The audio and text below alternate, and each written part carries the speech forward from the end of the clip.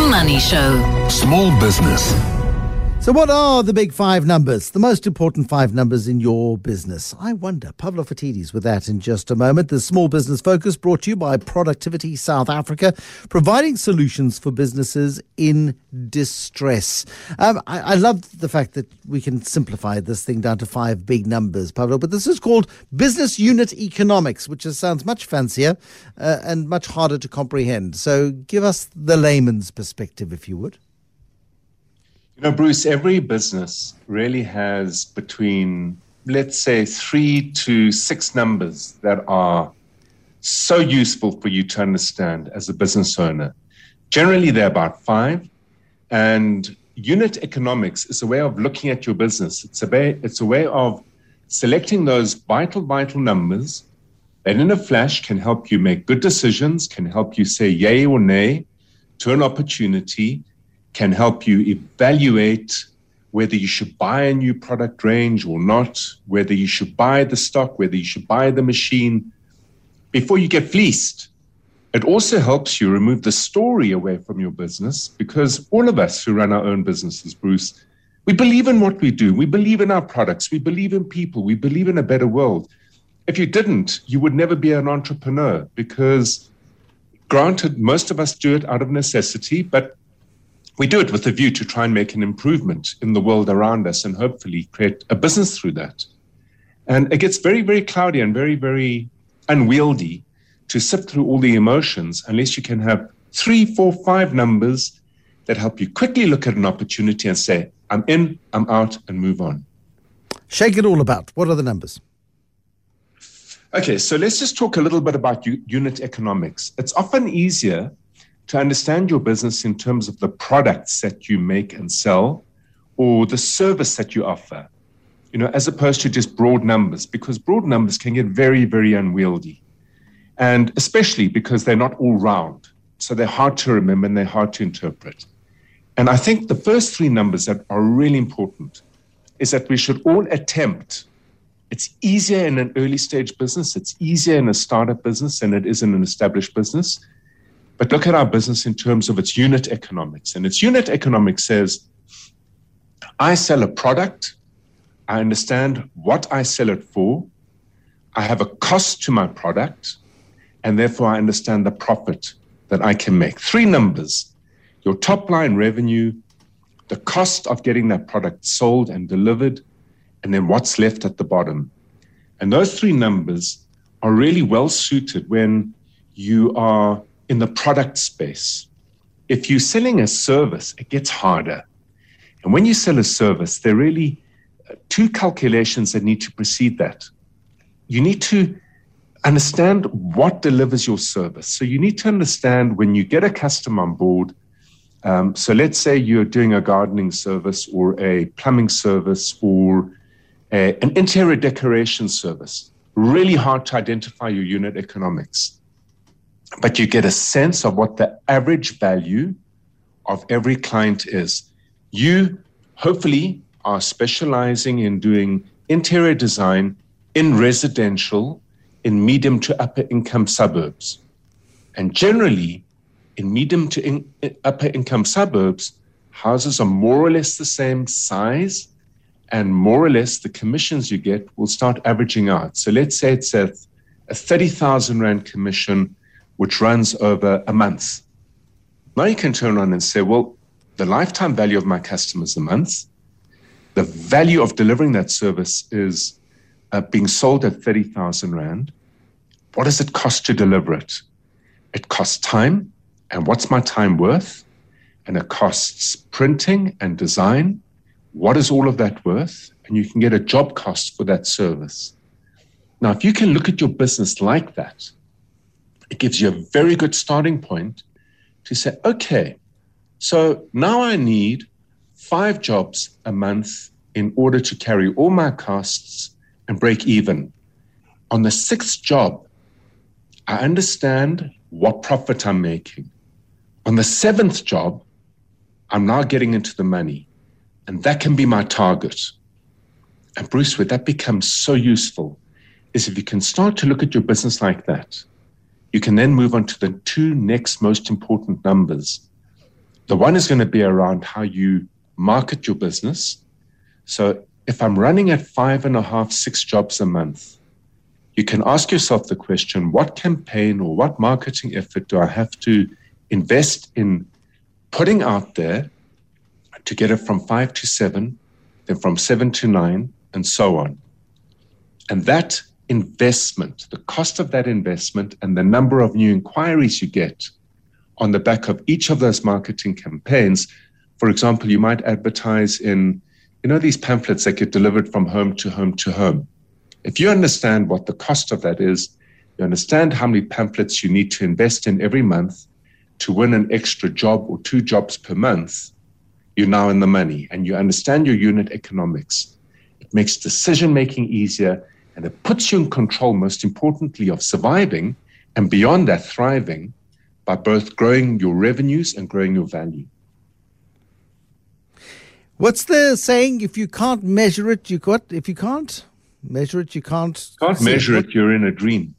You can't measure it, you can't manage it. You can't measure it, you can't manage it. And this is the measurement, isn't it? It is a case of saying, you might feel like your revenue is fantastic and you're growing your revenue at 15, 20, 25, 30% a year and you are phenomenal, but you've had to hire 5 extra staff and 2 vehicles and a new machine and a bigger space, and suddenly, hold on a second, your unit economics over the last 12 months have changed dramatically. Completely. And you make such a good point there, because what drives business into your environment? It's going to be your sales front end, your sales and marketing front end. And Bruce, very few people understand how to measure their unit economics around marketing. So for example, in the online space, in the SaaS space, where you have created software as a service, it's a space that's growing exponentially abroad. In fact, it's now oversaturated in many areas. We're still in the early stages of that economic cycle in South Africa. But one of the most important unit economics in that environment is a number that's referred to as, it's a CAC number, the customer acquisition cost, yes. CAC. And through no fault of yours or mine, it's pronounced CAC. You need to understand that. And then when you do get a client on board, how long do they stick around for? So for example, imagine you running an online digital insurance business. And quite recently, I heard you speaking to a business owner that started and founded a business like this. They decided to leave the formal insurance environment, the traditional insurance environment, and they've moved into pure digital online insurance now. In that business, there are 2 numbers that count massively. The first is, how long does an insured client stick with you? Generally, I know in very competitive markets like the US, they stick around for 2 years and 2 months. That's the average lifetime of your insurance client. And then what is the cost of acquiring them? Because if you can figure those 2 numbers out, it tells you whether your marketing sucks or not. It makes you look at your service and say, well, how do I get them to stick with me for 2 years and 8 months? And what does that then do to the performance of my business? So it helps you understand how to change your product, how to change your offering, how to change your marketing, how to reduce your overheads. It gives you all that guidance. 2 numbers, Bruce, put you in control of the levers that make your business fly or fail. And it's so important to have a complete grip on these numbers. I mean, if you're going to use these measurement tools, are they going to be fundamentally different in businesses? I mean, you talk about a service business versus a product business. I don't know. A product business, nobody buys tires anymore, but let's pretend that tires come back in fashion one day. And there was a fabulous business when I lived in London, and I used to look at all of the tires. It was called the Tire Stop. It was at all the train stations. Remember that? And And it was magnificent. I doubt it exists anymore. As a matter of fact, I don't think it does, because ties aren't as fashionable, and there's a debate whether they ever will be again. But let's say you've got a tie business, it sells ties, and another one that does a service. What's the thing that's got, you've got to have a shop, you've got to have equipment, you've got to have people delivering the service, maybe a hair salon. Those could be two quite different businesses that both require people to come in through the front door. Okay, so they're very nice examples. They're simple examples, but the simplicity applies right across the board. So if you're looking at the tie business, let's imagine the cost of a tie is, you said London, £20. So it's a £20 tie, and that's the average price of your ties. Some are a little more, some are a little less. But if you, at the end of the month, take your total revenues, your total sales, you look at how many ties you sold, and you figure the following outcomes. The first is the average sale is £20, and on average, I sell per transaction one tie at a time. So one tie at a time for £20. If you look at what that means, now you can then look at the cost of your shop and say, I've got some sales assistants, I've got shelving, I've got lighting, I've got rent, I've got all those things that allow me to be in business and help me create a presence in the market. When you look at that and you look at your costs, and you then realize and figure out very quickly how many ties do you need to sell at £20 a piece, if the contribution of every tie sold after your cost of acquiring the tie are £10, you now know when you break even in that month. If you have to sell, let's say, £2,000 to cover all your costs, and you notice that you're selling £2,000 worth of ties 2,000 ties by the 15th of the month, man, you have a profitable business, because for so long as you can keep that sell rate running and sell another £2,000 by the end of the month, those £2,000, those 2,000 ties are pure bottom line profit. Now imagine that conversation with an investor. You now want to open up a second tie shop. You've understood your location. You've understood your unit economics. You've got literally 20 seconds to make an investor interested.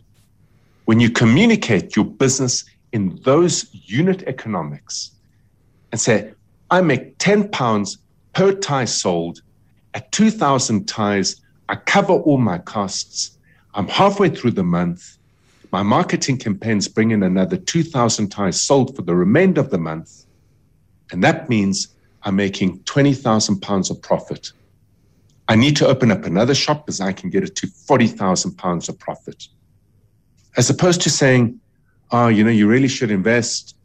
Ties are growing, and I've got the best designs, and mine are handmade, and blah, blah, blah, blah. The story doesn't get the money into the deal. What gets the money into the deal in an investor's head are those unit economics in your tie shop. Got you. Then the hairdresser, because it is a very intimate industry. It's a very intimate business. Your entire look depends on the craft of your hairdresser, whether or not they're capable of, snipping a straight fringe or whatever the case might be. I don't know how they operate. I wonder how the unit economics there will differ, because this is a far more hands-on experience. You need lots of people delivering lots of services concurrently for you to make money out of it. Completely. And it gets more complicated, because the moment you have a strong service element, that human element that's involved in the way you flick the curl left or right, or the way you get the dye right in the hair, the way that you get the hair to fall correctly, it starts to make a big difference. And it gets particularly difficult if you've not thought through, for example, there are 5 hairdos that most people buy. And in that process, they take different periods of time, they take different skill levels. And can you see already, to get to an average unit economic number that would be helpful, you have to understand the delivery of your service. You have to understand what that hairdresser or hairstylist costs per hour. It's a unit of inventory. What skill level they're at, because you might have some at skill level 1 and some at skill level 2. And what does that then do to their hourly rate? And as you figure that out and you translate it back into your revenues for the month, and you then understand that in terms of how many hairdos you sell in a month, you're now in a position where you can turn around and say to your team, hey, listen, we need to upsell the hair coloring scheme, because on that, the unit economics gives us a better return, and it makes our break-even number earlier in the month, which means more profit later in the month. It takes us away from the wolves at the door. If you are only breaking even on day 27, 28 in the month, like a lot of retailers, especially supermarkets do, well, Bruce, having insight into that puts you in power to prevent that failure ever occurring. And it puts you in a position where you can work with what you have with the exact same business to generate more profit for yourself. Wonderful insights as always. Thank you, Pavlo Phitidis. Pavlo is the founder at Aurik Business Accelerator.